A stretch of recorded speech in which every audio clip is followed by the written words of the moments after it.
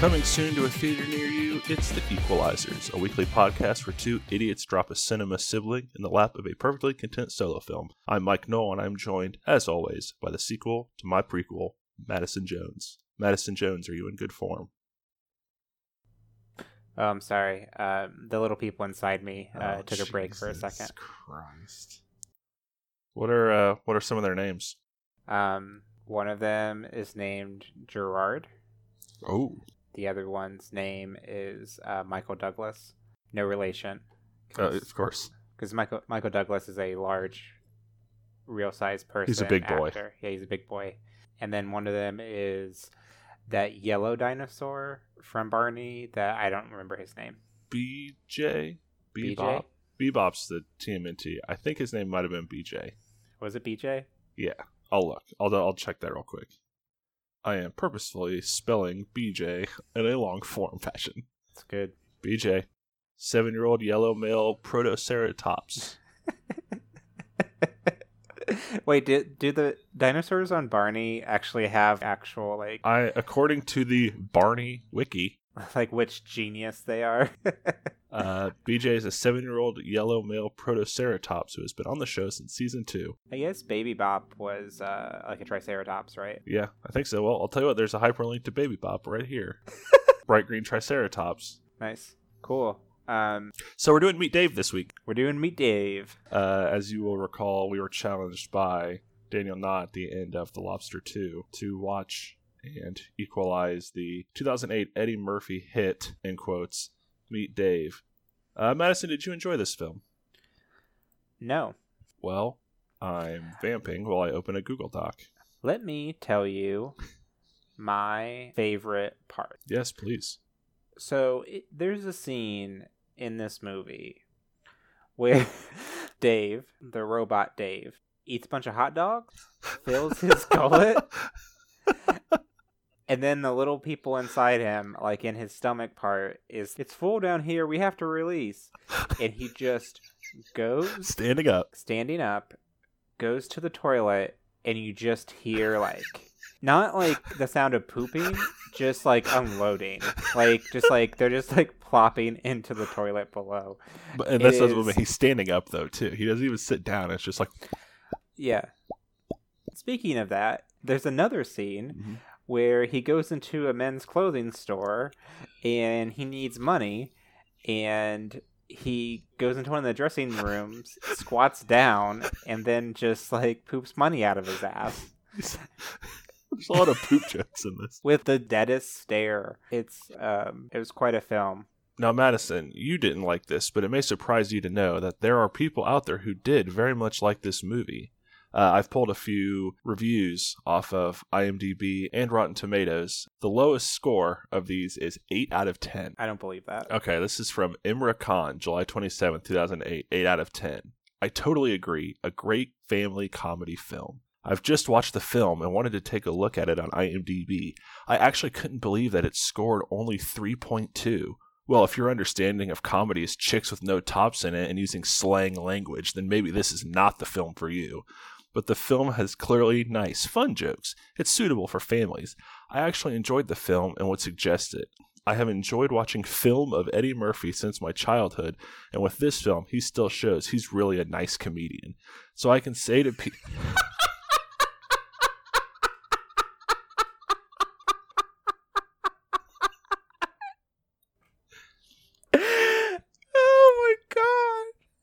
Nice comedian. So I can say to people who would like to spend some time with laughing, they can go and see this movie.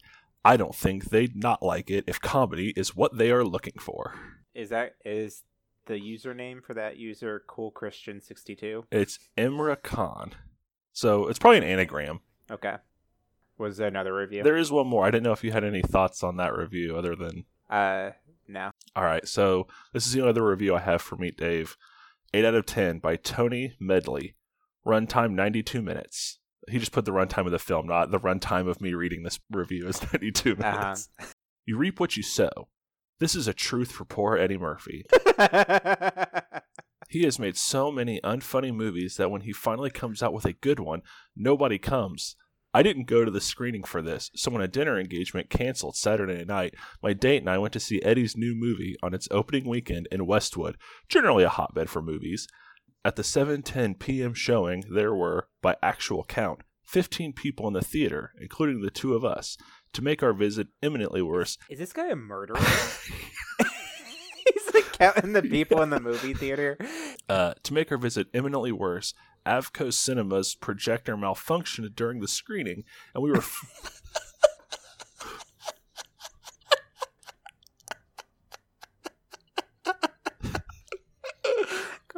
malfunctioned during the screening, and we were forced to view about 20 minutes with the frame misaligned. So the bottom of the picture was on the top, and the top on the bottom. This also resulted in the boom microphone showing up at the top of the actors' heads. Poor Eddie can't catch a break.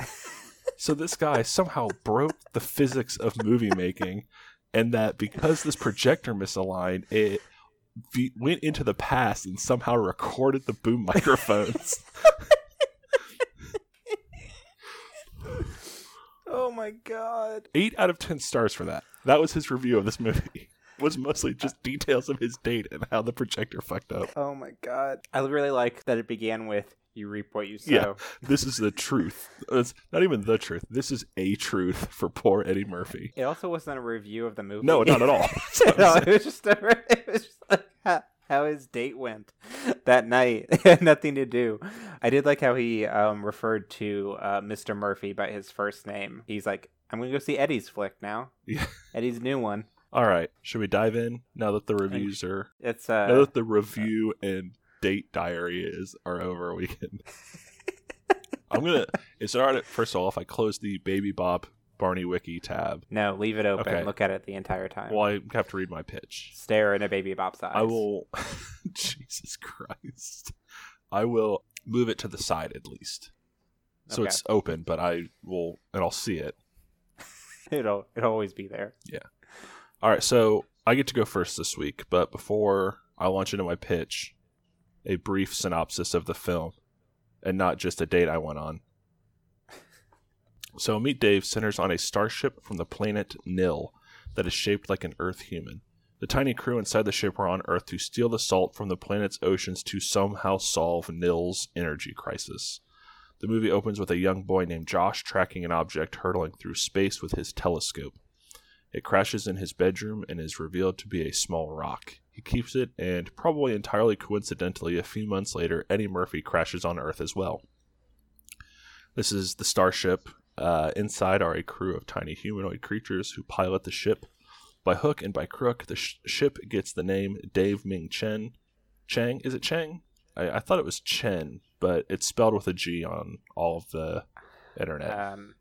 I can't remember what they said in the movie. All right. Well, I'm going to say Dave Ming Chang because that's how it's spelled online. And if I'm wrong, then die mad. Josh's mom hits a disoriented Dave with her car. Dave, being told that his clothes are very out of sorts, visits an Old Navy and comes under the impression that welcome to Old Navy is a traditional Earth greeting and other hilarious misunderstandings and hot dog shittings. I will say the first time I ever laughed at this film was when he walked into the family's picture and just turns and smiles.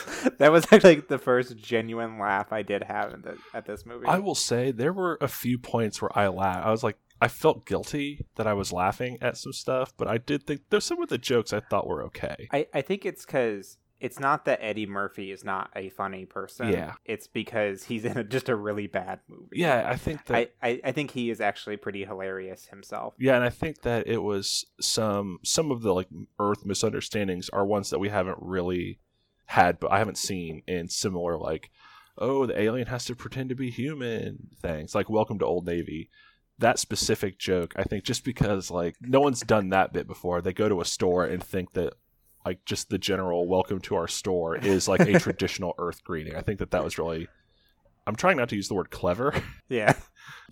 The Nil need the rock that Josh found to somehow remove all the salt from the ocean to solve their mysterious energy crisis. So Dave, the ship, sticks close to Josh and his mother Gina in an attempt to get it back from them. Over the movie, however, the crew of Dave begin to assimilate to human ideas, love, emotion, really uncomfortable, backwards, and fucking terrible portrayals of gay people, etc. The only crew member immune to this assimilation is number 2, played by Ed Helms, who grows increasingly angry with the crew going farther and farther off mission. The other crew member getting frustrated is number 3, played by Gabrielle Union, who falls in love with Captain, who seems only to have eyes for Josh's mom, Gina. Finally, number 2 stages a coup and takes command of the ship, marooning Captain and number 3. They persevere, admitting feelings for each other, and return to the ship to stop number 2, even though the rock had been activated. Dave is about to return to space when the FBI shows up and captures them. The crew take to the stars in the Foot escape pod, living to fight another day.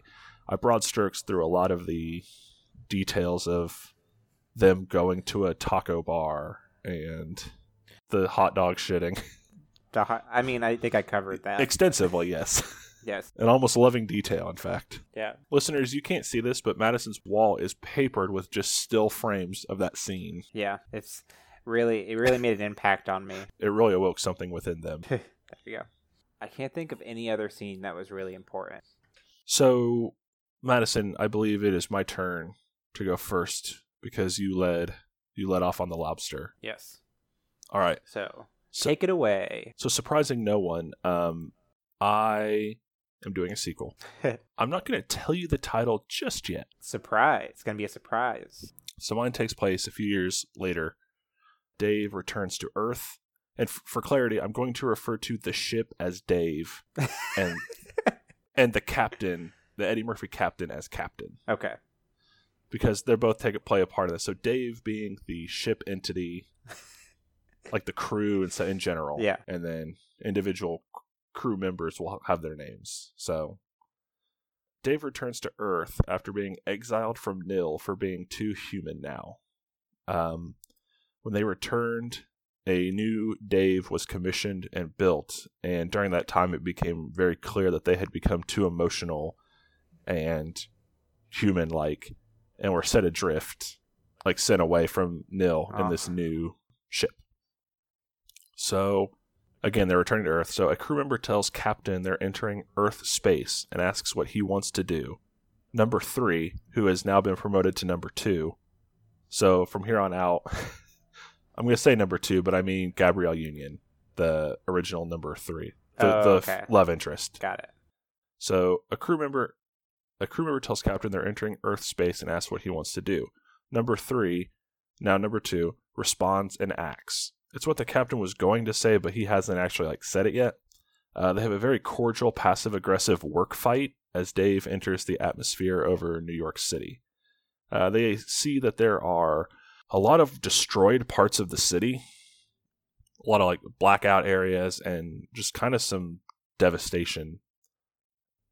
The captain in number 2's thing causes them to fuck up the landing and damages Dave. Nothing severe, but it'll take an hour to repair. Nothing major, but it's not great. While that's going on, the counselor on board sits them down to get to the bottom of this. Ever since number 3 got promoted to number 2, Captain's been angry when she does her job. Captain is angry because she's not waiting for him to give the order, but she knows him and knows what order he'd give. But it's still his call, and maybe that's not the call he'd make, etc. Captain wants to compartmentalize. At work, they are professional. She doesn't use what she knows about him from their relationship for the job. They start arguing, and the counselor insists to facilitate communication. They undergo a new type of therapy that she's been working on. A device that allows them to mind meld, basically. Oh my god.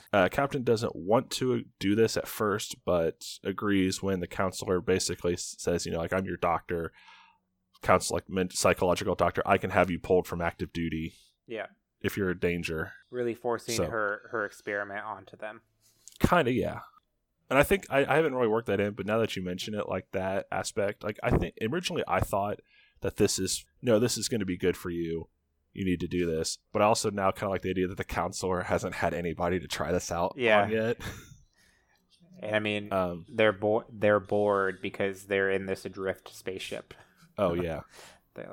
They need a place to lay low for a bit, so they hone in on Josh, Gina, and Riley Finn from Buffy the Vampire Slayer, who that actor was in the first movie. I didn't mention him as the good boy next door who obviously is going to end up with Josh's mom and wants to end up with Josh's mom, even though she doesn't notice him. Yeah, he was Riley in Buffy the Vampire Slayer. Correct. Spoiler alert, that's his name in this pitch as well. Really? I don't remember what his name in the movie was, so I refer to him as Riley Finn from Buffy the Vampire Slayer. Man, part of like one of the worst seasons of Buffy, I might add. You know what? I like to keep our audience, so I'm not going to talk about my opinions on Buffy. Oh yeah, maybe a bonus episode. Spoilers, guys. Not a fan. Look, let me finish with this. I don't hate the show. Like, it's very fun. I can see why it has so many extremely devoted fans. I've heard a lot of writers talk about how great the writing is on Buffy, and I don't agree. And that's the main point. It's still a very fun show that I will never try to stop people from liking. So back to what is good writing. Back to the cinema masterpiece that is Meet Dave. Right, so they need a place to lay low, so they hone in on Josh, Gina, and Riley Finn from Buffy the Vampire Slayer. Flying over the city, number 2 picks up an incoming broadcast, audio only.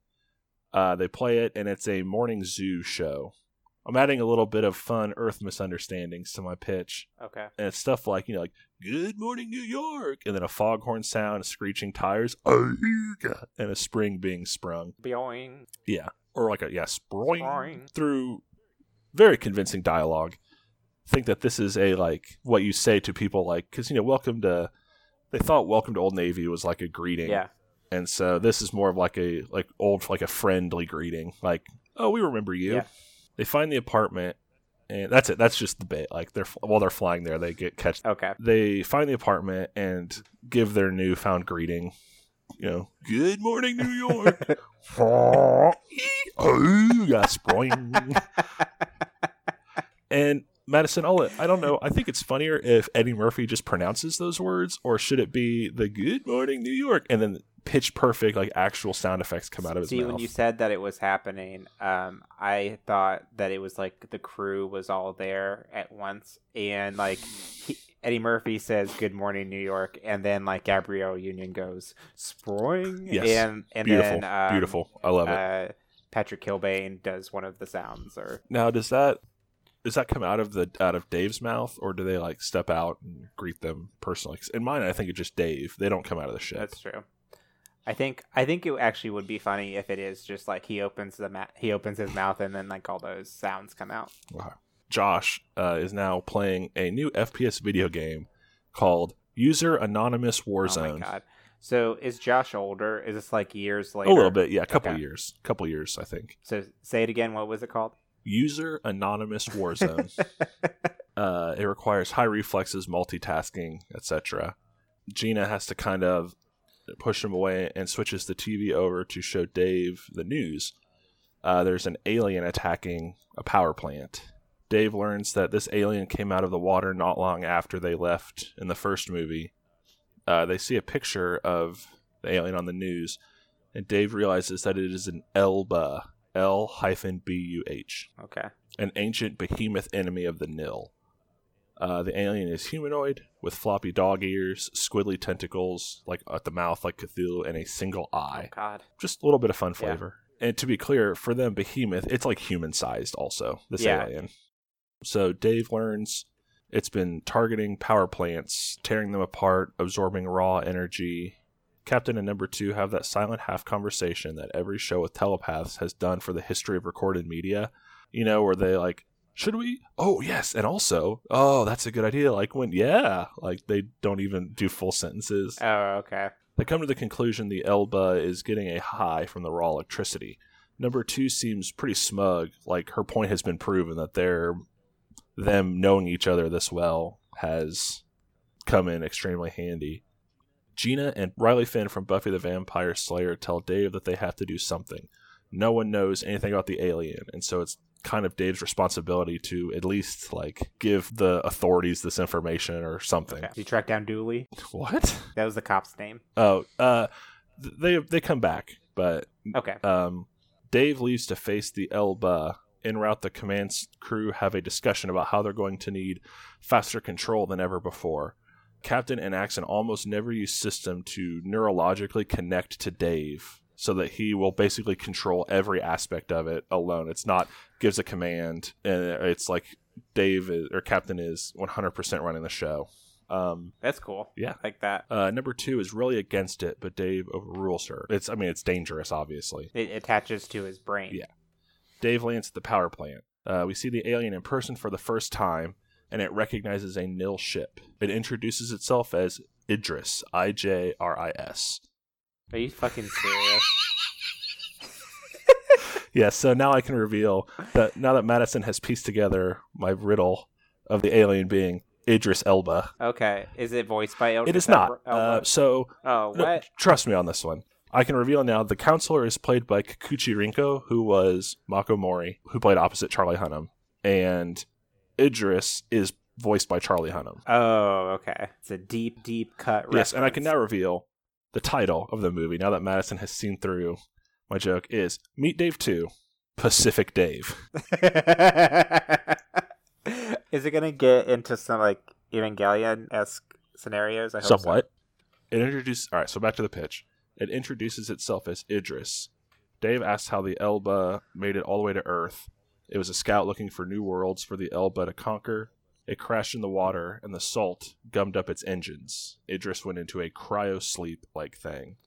When, in the first movie, Dave started sucking the salt out of the water, it was enough to bring the ship back online and wake Idris up. I messed up in my note-keeping because now I have another scene where Dave wants to know what it's doing, why it's taking the energy, and Idris tells it it's not powering anything, it's just getting a really good high off that raw zap juice. Okay. Dave is horrified, and Idris asks why what it's doing is any worse than what the Nil tried to do.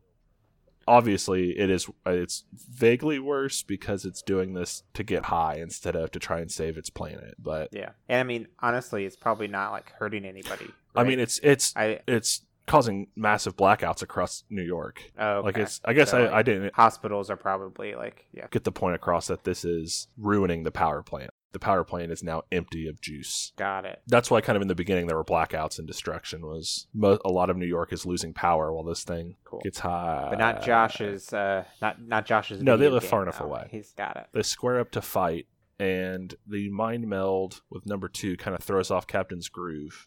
His thoughts are clouded by her thoughts, and Dave gets walloped bad, and they flee. They return to Gina, Josh, and Riley Finn from Buffy the Vampire Slayer to begin repairs. The humans ask what went wrong, and Captain tries to explain about the mind meld without throwing number 2 under the bus. Someone else on the crew also says that according to their readings, Captain wasn't doing great anyway. He turns and snaps that it's not easy handling that many things at once. That kind of multitasking. I like that maybe that's how they actually said it. He wasn't doing that great anyway. Yeah. Josh pipes up that he's good at multitasking. He's really, really good at User Anonymous Warzone. The crew decides that they're going to shrink Josh down so he can come into the Dave. But the beating they took in the flight messed up their systems, and Gina gets hit, except her body shrinks to that of a little kid and her head gets a little bit bigger. I'm adding a very comedic B-plot where Gina's just got like a very funny kind of bigger head and a smaller body. Oh, just like in caricatures. Like, like that. Not like grotesque, but... Yeah. Oh. Gina is freaking out, and Dave says that they don't have the power to fix her or try again, and won't until about the next day sometime. So Riley Finn from Buffy the Vampire Slayer calms everyone down, and they all go to bed. We cut to Idris's ship, and he's kind of stumbling around it. The high is starting to wear off, and through dialogue or some panel or whatever, we find out that this is faster. He's building up a tolerance. And Idris is getting real angry about it, so it decides it needs it to up the dosage. There's a screen monitoring local news on the ship. The Army is reinforcing the Central Power Company plant that is responsible for a ludicrous amount of the city's electricity. I'm thinking this is a very sort of comic booky thing of like, the city's big power plant, whatever, like. Yeah. It was going off of all the different smaller power plants, but now this is the... Yeah, like this is about the last... this is like the last hope for the city, whatever. It's where the backups for the backups are. The backup generators for the backup generators. Idris sets out to get it, and we see the screen again as Idris leaves of the power plant. We do that camera effect where it zooms out from the screen and it's Dave watching the same news from the apartment. The ship is shut down and the crews are repairing. Captain and number 2 are walking back to their quarters. She thanks him for not making it sound like it was her fault. Captain says something like, it was my fault also for agreeing to this breach of decorum. He's talking about the mind meld, obviously. They fight again about it. She's pointing out how they came to the Elba conclusion. He agrees, but also points out how her thoughts mixed with his threw off the fight. I think it's just a very, no one's really giving any ground. We're just kind of debating the philosophical points. They're like at a stalemate where neither one can just like say what they want to say, but like they are, because they don't want to like hurt each other's feelings. Kind of. I think it's more like they're really just refusing to.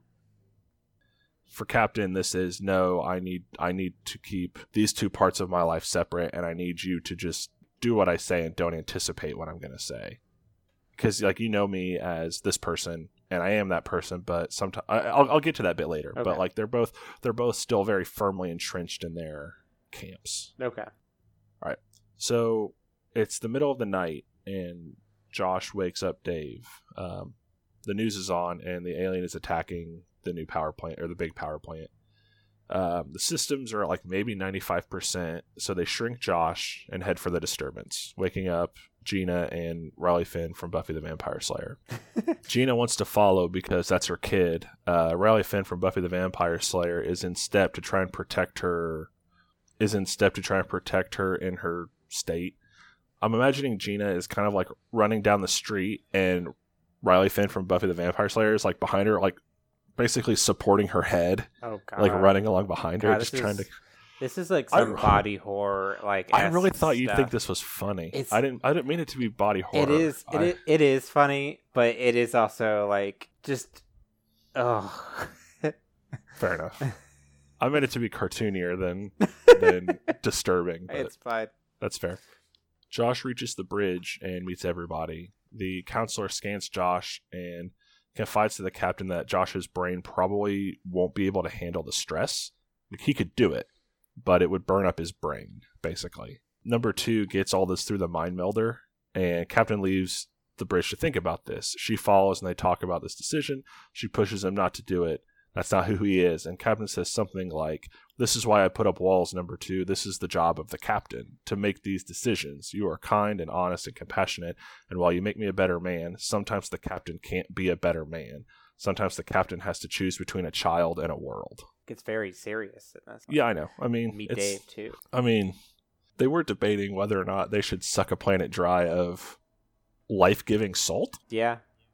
Like I guess it has energy in it. I didn't stop to think about how I guess it'd kill off most of the ocean life that requires the salt. But so he says this very like serious thing of like, this is why I need you to. This is why I'm trying to be this way, is because you'll always assume I'm going to make the honest and good decision, and sometimes I can't do that.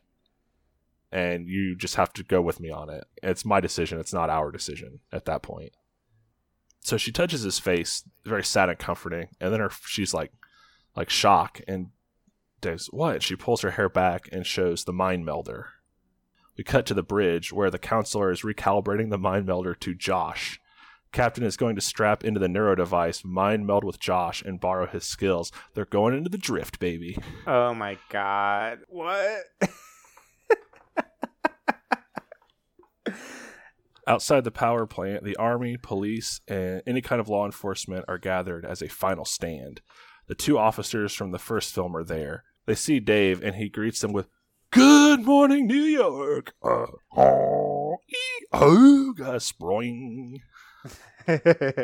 That's it. He heads into the power plant. Like they vouch for him to get him through, and I think some of the FBI recognize Dave. Dave squares off with Idris again, but this time through the mind melder and Josh's skills, they defeat Idris. Josh passes out, but the doctor quickly confirms he's fine, just tired. Dave turns to Idris, who's down but still conscious. He grabs Idris, raises him a bit, and punches him out. Channeling Will Smith in Independence Day, he says, "Welcome to Old Navy."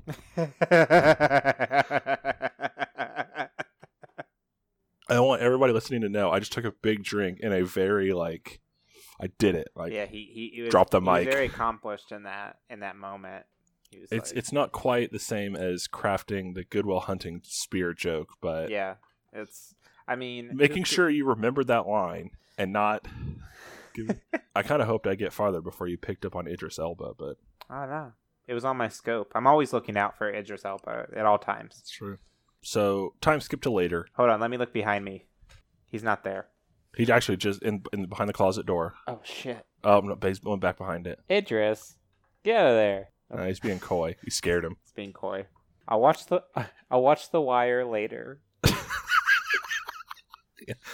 Time skip to later. Dave and several suited, sunglasses bespectacled people are standing on the dock where Dave took off after the first movie, and he's got Idris tied up at their feet. Dave asks the suits where his other body is, and they tell him that they destroyed it. Earth isn't ready for that kind of tech just yet. Because if you recall, a thing that I forgot about until yesterday afternoon was that Dave left his body behind. Because I had Dave returning, but they left in his foot. So they tell him that they destroyed it. Earth isn't ready for that kind of tech just yet. Dave smiles and they look up. There's a light streaking through the sky towards them. It lands deftly. It's another Dave suit. This Dave suit is also played by Rinko Kikuchi. Oh, really? I double booked her, I guess. But if Eddie Murphy can do it, why can't she? Yeah, absolutely. They take Idris. This is where I gave the game away in case you hadn't got it, because I wrote, they take the Idris Elba into custody and return to the stars. The suits ask what Dave intends to do now. Cut to interior Dave. The crew are going about their task. Captain is seated in his chair. A crew member tells him all systems are go. Captain looks at number 2, who nods and says something like scanning all Earth media. Cut to exterior. Dave is floating in space in orbit around Earth. Much like in Superman scenes where he's just kind of floating in space, like keeping an eye out. Got it. This was meant to kind of be they've both come to détente on their fight. Like, he looks at her like, you know what order I'm giving with this, and she's waiting for that order kind of thing. Fade to black. Fade in from black. Gina is sitting in a chair in a neck brace. They forgot to change her back. Riley Finn from Buffy the Vampire Slayer is feeding her a spoonful of soup. Fade to black. Second after credits scene. Fade into a command center, like a NASA type command center. A countdown is counting down. On screen, a rocket launches. We followed into space. Dave watches it fly past in the distance. Zooming in, we see it's the first Dave body with a makeshift foot. We continue to zoom in through the eye to that bridge where a captain played by actor Idris Elba is in command. And he just says, let's see what's out there. What? The end. You had 2 Elbas? No, Idris Elba wasn't in the movie until now. Yeah, but you kind of had 2 Elbas. They had 2 Eddie Murphys. I guess so. I guess we just double up on all the actors. Yeah.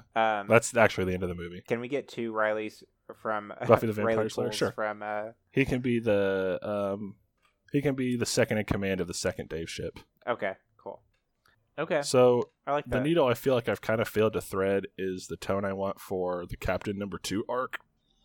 I think that, I don't know, it was very much a little thing, and then this is kind of what I meant to do there. But I feel like for the movie that we're like sequeling, I think I nailed the tone on the head. I'm not quite. Yeah. Well, and the thing is like the aliens, the Nillians. Yeah. Nillians. They are very rigid people, so I could see them like having because in the first one they kind of learn to have emotions. You know, they learn to have expression. So it's believable to like have in the second movie them deal with the negative sides of expression, you know, and like the intricacies of socializing. I just meant as far as detailed interaction in my pitch went, I think I failed to thread that needle, but got it. But I nailed the tone on the head if it's a Meet Dave sequel. Yeah. What I think at the end, I have an alternate ending that I'd like to pitch for you for the Madison Jones cut. The Madison Jones cut. What if at the end the captain is on his bridge and he says, "Number 2, bring us to the head," or something, or like turn the ship or something. I don't know, captain orders or whatever. And then he turns around and it's not Gabrielle Union, it's whoever number 3 was, and that person's number 2 now. And in the distance, we see a Gabriel Union ship, and they are now both captains that work together to guard the. But where'd they get a Earth. Gabriel Union ship? I don't know. I'm sorry. That's just too ridiculous. Yeah, that's just too ridiculous. They went back to nil and made one. I don't know. They were exiled in my pitch. So okay. Whoops.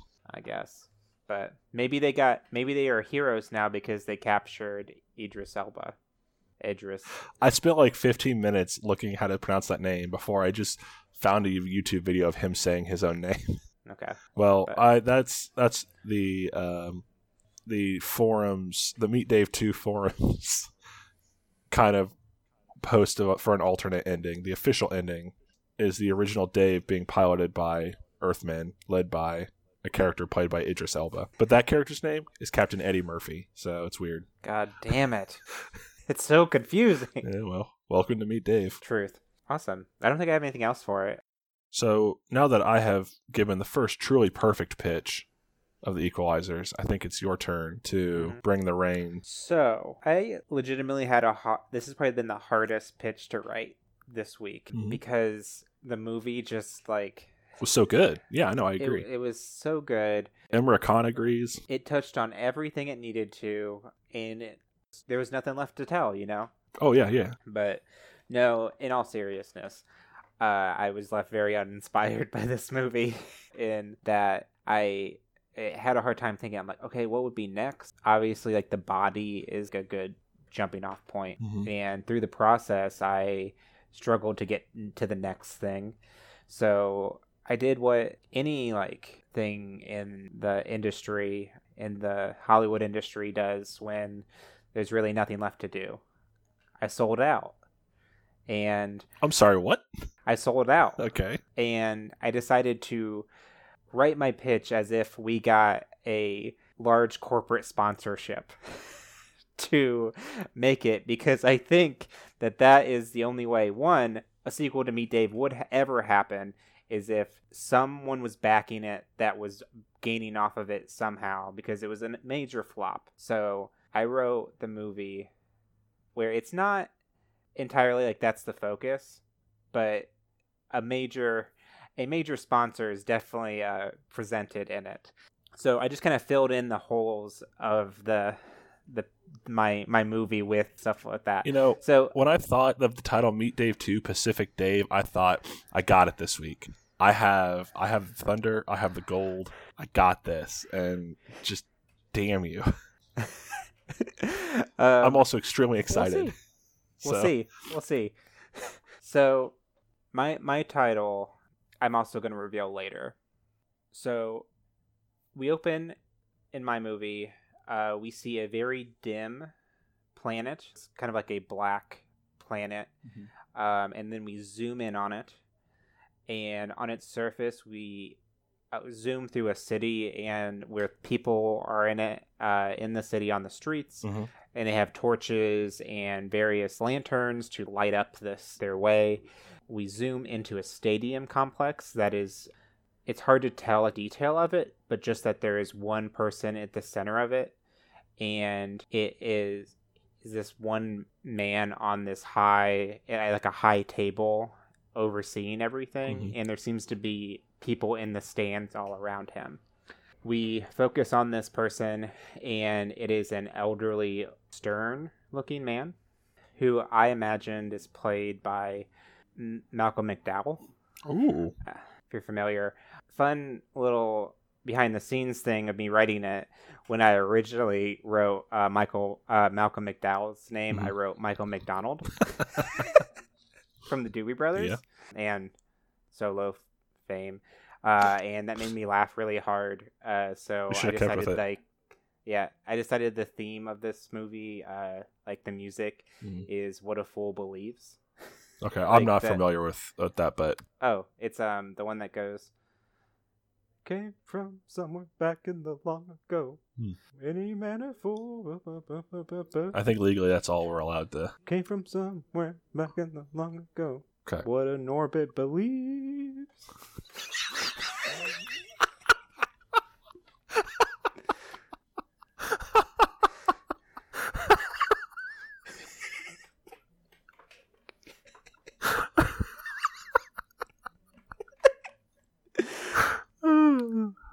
taking it to the Shrek.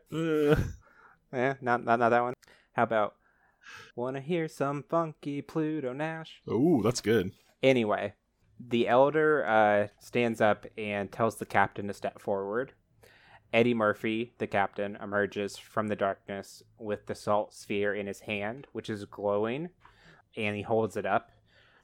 The room is completely silent except for a cheer from behind the captain. It comes from number 17, Kevin Hart, who is standing along number 2, Gabrielle Union, and number 4, whose name was decided in the first movie was Johnny Dazzles. Yeah, let's not do that. Let's not call him Johnny Dazzles. The actor's actual name is Patrick Kilbane, which is a very cool name.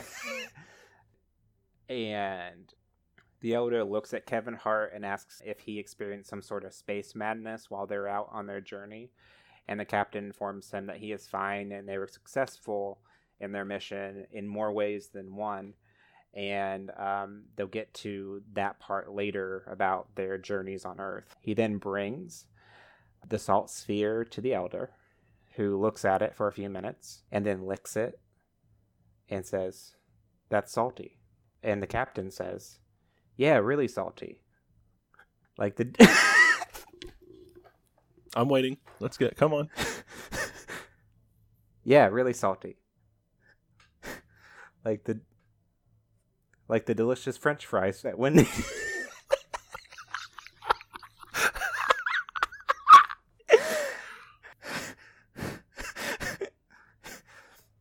Yeah. All right. Yeah. Hold on. I gotta do it straight at least once. Sure. Sorry. Captain says, "Yeah, really salty. Like the delicious French fries at Wendy's. Only 99 cents on the dollar menu." The elder looks at him. "Only 99 cents on the dollar menu." The elder looks at him and says, "Wow, that's a really good deal." And then puts the sphere in a hole. And then suddenly the lights in the stadium roll on. And then the city lights up. And then the whole world seems to come on. We see the world for the first time in good light. And it's revealed this previously very dim and dark world is actually a very modern, high-tech civilization with a single city that expands the entire surface of it. Every building in the city has the same color scheme, red and white. Every citizen in the stands also seems to be wearing a red and white jumpsuit of various styles. Where the seams meet, it kind of forms a W. For Wendy's? Yes. Okay. The people in the stands all start to clap and cheer, but the elder raises his hand to silence them before they get too far with it. He tells the captain that him and his crew saved their planet from annihilation, and that everyone on the planet owes them a great debt, and asks them how could they repay them. The captain then looks back at the crew, and they nod, and he says he wishes to share with the world what they have learned at Earth. Then the crew starts to basically display their emotions and their expressions that they kind of learned about on Earth. So some of them are dancing, some of them are gossiping, some of them are like kissing and making out and cheering and just being happy. They're just doing normal human things. Making out in a stadium. Yeah, making out in the stadium. I've seen it. Nice. So they're just basically like cheering and dancing and like yelling and like laughing. Just I think they're like maybe Kevin Hart's character is just like ah ha ha ha ha ha ha ah, ha, ha, showing that he is expressing himself. Can he be like mimicking the hot dog download? Yes. Your favorite scene? God. The elder and everyone else looks on expressionless at this display. The elder then raises his hand to halt them and tells them that they can stop. He says, "Yes, I've seen such things in our ancient texts, that their society had once valued expression and such social yearns to laugh, cry, and sing and dance, but they have evolved beyond them because it was deemed that it was detrimental to society and progress, that they could not function or evolve if they didn't get past such things. The elder deems such behavior as unacceptable and therefore bans them and everyone else in the world to do such things that they have seen." The captain and the crew look disappointed, and explain that they have actually seen a society where it is possible to have such expressions and such demonstrations of feeling, and to find value in frivolous things, and to still have society work and progress past them. Like, they've seen it firsthand that it's not impossible to do. But the Elder says that it's impossible, and they have no proof that exists, that this is just wise tales, and they dismiss their claims. Captain looks defeated and begins to exit when number 2, Gabrielle Union, walks up and says that they do have proof that the ship that they were on recorded the entire journey, and they have stored those files in the ship's database. But they left that ship on Earth in their escape from being captured. Can I take a guess at the title of your movie? Right now? Yeah. It can be off the record. Go ahead. Is it Meet Dave 2, The Search for Dave? It is not.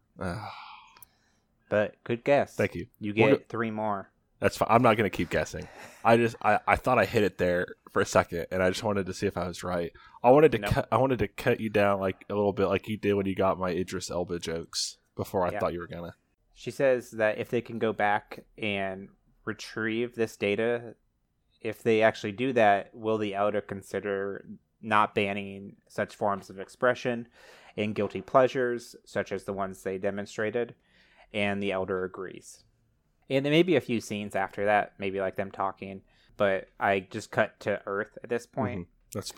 We cut to Earth, and we see a flicker of light in the sky. And with every passing second, we see it get closer and closer.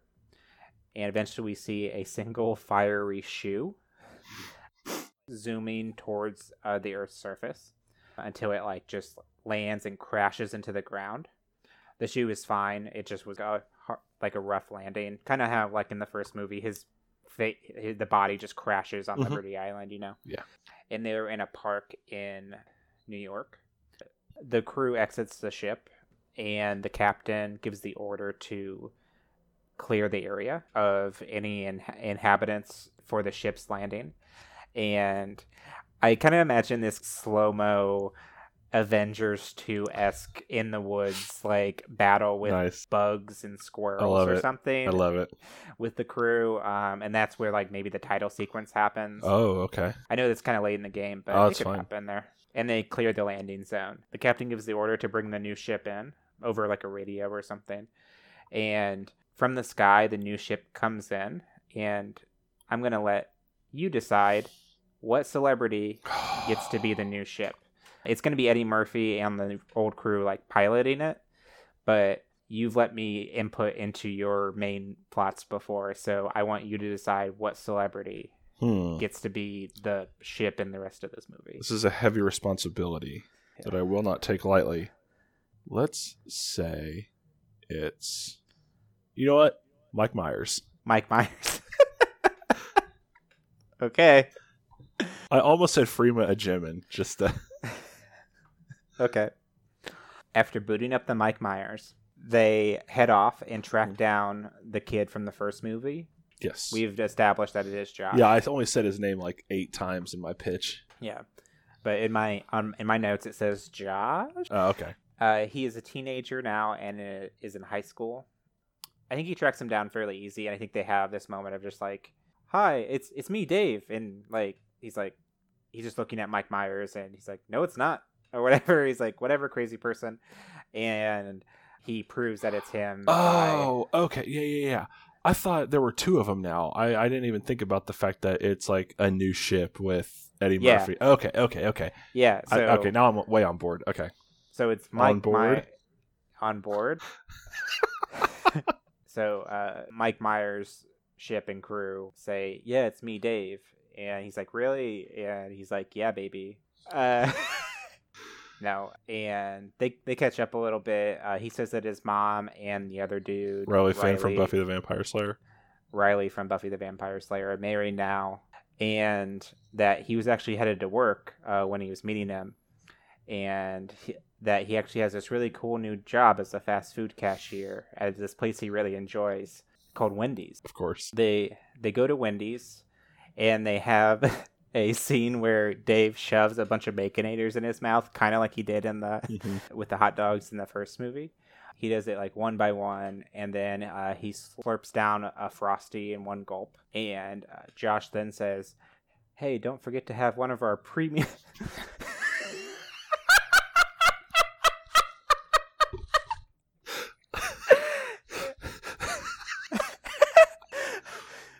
Josh then comes out and says, "Hey, don't forget to have one of our premium cod fillets with that." And he brings out the premium cod fillets, and he holds it up to the camera. And then Mike Myers, Dave, says, "Thanks," and then takes a bite. Josh reveals that he doesn't actually know what happened with the body, that he doesn't know where they took it after that day that they escaped. But he thinks he knows someone who will. And he takes him to this area that's kind of on like a very rundown apartment. It's actually Dooley's apartment. Officer Dooley from the first movie, who was all about like, this is aliens or this is whatever. Since the first movie, Officer Dooley has left the force, and he stayed with him for a while, but he kept trying to get access to Dave's body, and the exposure of everything happened, being like, "Oh, hey, aliens exist, world, please let that happen." He was eventually asked to leave the force and stop bothering people and stop talking about it. He decided to do the opposite outside of leaving the force, and he's now like kind of become a sort of a conspiracy theorist, or he's tracked down, like he's like tracking where the government has the body, and with what brief time he had interacting with the aliens and everything, he's come up with these theories. He explains the theories of like how the ship works to them and like their society, and he happens to get them exactly right, and it's actually kind of disturbing to them. He's like, they're just kind of like, yeah, that's how the body works. Like, we have like these pulleys and like in these like little quadrants, and a butt place where we where we just dump food. And a butt place. We got a butt place. Dooley reveals that he actually does know where the body is after spending a lot of time tracking it down.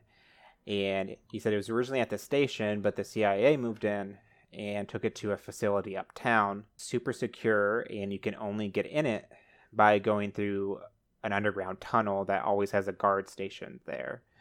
The crew is like, well, this is perfect because this body has like weapons on it and armaments, like it has blasters that are in it, so we could just blast through one of the walls, not have to deal with that guard or that door at all. We could just go into the sewer and blast through one of the walls and get into the facility.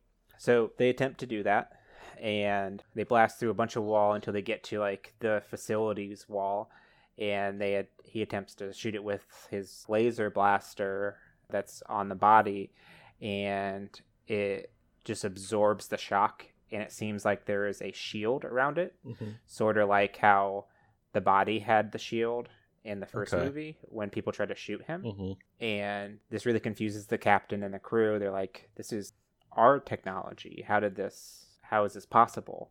Just then, someone sneaks up behind Mike Myers, Dave, and shocks him and boots him down. The crew inside don't have any control anymore. The body's in complete shutdown mode. Dooley and Josh are black bagged, and Jesus.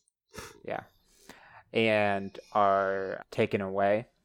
They awaken in this room where Josh and Dooley can kind of see outside their bags, but can't really see anything. They're all sitting in chairs in front of like this figure that's in front of them, and this figure like activates the body's head, so the crew can look out.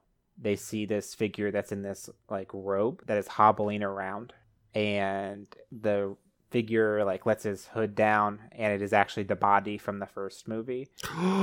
What? Yeah. Twist. What? Hobbling? Oh, wait, he's hobbling because he doesn't have the foot, of course, right? Oh.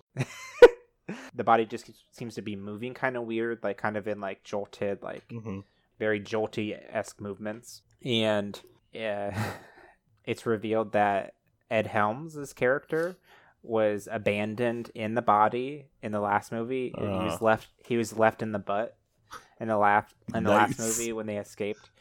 And he has been able to, through this kind of rudimentary system of pulleys and like switches and stuff, he's controlling the body all by himself at the captain's station and is talking.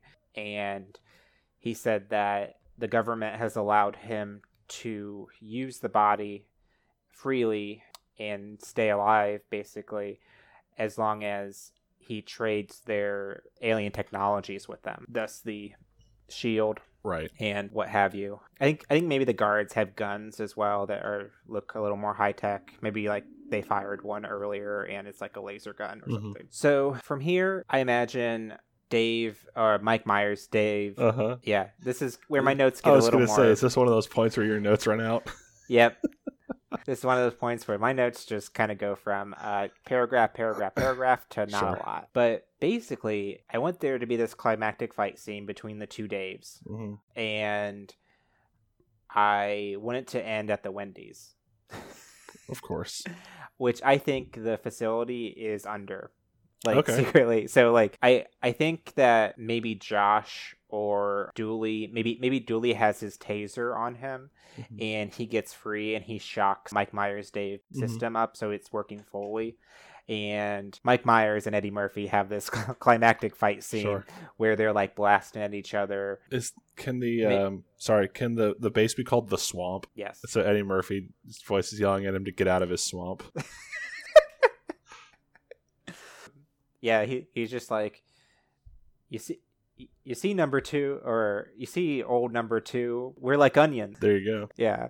And I think once that happens, the crew frees Josh and Dooley, and Dooley's maybe like gunning like the government officials down with like the I mean, sure, why not? We're in free territory here, so he has a gun, he's suppressing fire at like the government officials. Josh is fucking around. I don't know what he's doing. He's old enough. He has a gun too. He's shooting at him. And they both activate their like rocket boots that are like in their heels, and they charge up through the ground and end up in the Wendy's. And they're having like fisticuff fights because their blasters get like damaged by the... Sounds so gentlemanly. Fisticuff fights. People are running out of the Wendy's like screaming. I think Mike Myers runs Eddie Murphy's head into the Frosty machine, and then like puts down the plunger and just fills him with Frosty, like gumming up the work, making the body unmovable. I just figured out the angle for your title. I'm not going to say it. The title of this movie is Meet Dave Thomas, the founder of Wendy's. That's as soon as this last Wendy's, I thought, oh my God, Dave Thomas. All right. So yes, Meet Dave Thomas, the founder. Okay. Trademark. And yeah, they go back into the body and they get the data, and then they fly home and they have their proof. And can there be a post-credit scene where the main crew, or like Mike Myers, Dave, Josh, Dooley, maybe Josh, whatever, are all sitting at a Wendy's, all the shawarma scene from the end of Avengers? Yeah, absolutely. Okay. Sure, do it.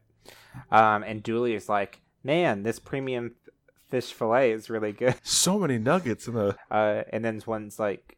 and Josh is like, do they have any of the spicy nuggets? And then Dave's like, no, they don't have them anymore. And then it ends. There you go. Yeah. I don't see anything wrong with that. But yeah, there's my Wendy's Meet Dave pitch. It's the only way it's going to make money. Oh yeah, no, for sure. I think that's a very smart tactical move on your part to get the funding required. Yeah. Idris Elba's just going to bankroll mine. Isn't that right? Yep, he's nodding. He is. Oh, shit. Oh, he's gone. Oh. He stole some of your screenshots of the hot dog pooping scene off the wall. Oh, God damn it. You have the raddest room I've ever seen. It's just wallpapered and screenshots from Meet Dave and him pooping out those hot dogs, and Idris Elba's hiding in your closet. It took me forever to put those up, Idris. Stop. I promise we'll do the Dark Tower next.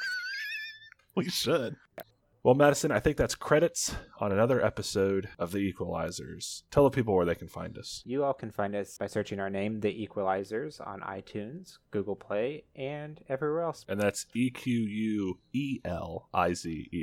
correct? Correct. You can also get at us on Facebook and Twitter at The Equelizers, Instagram, _Equelizers, Gmail, you can email us at equelizers@gmail.com.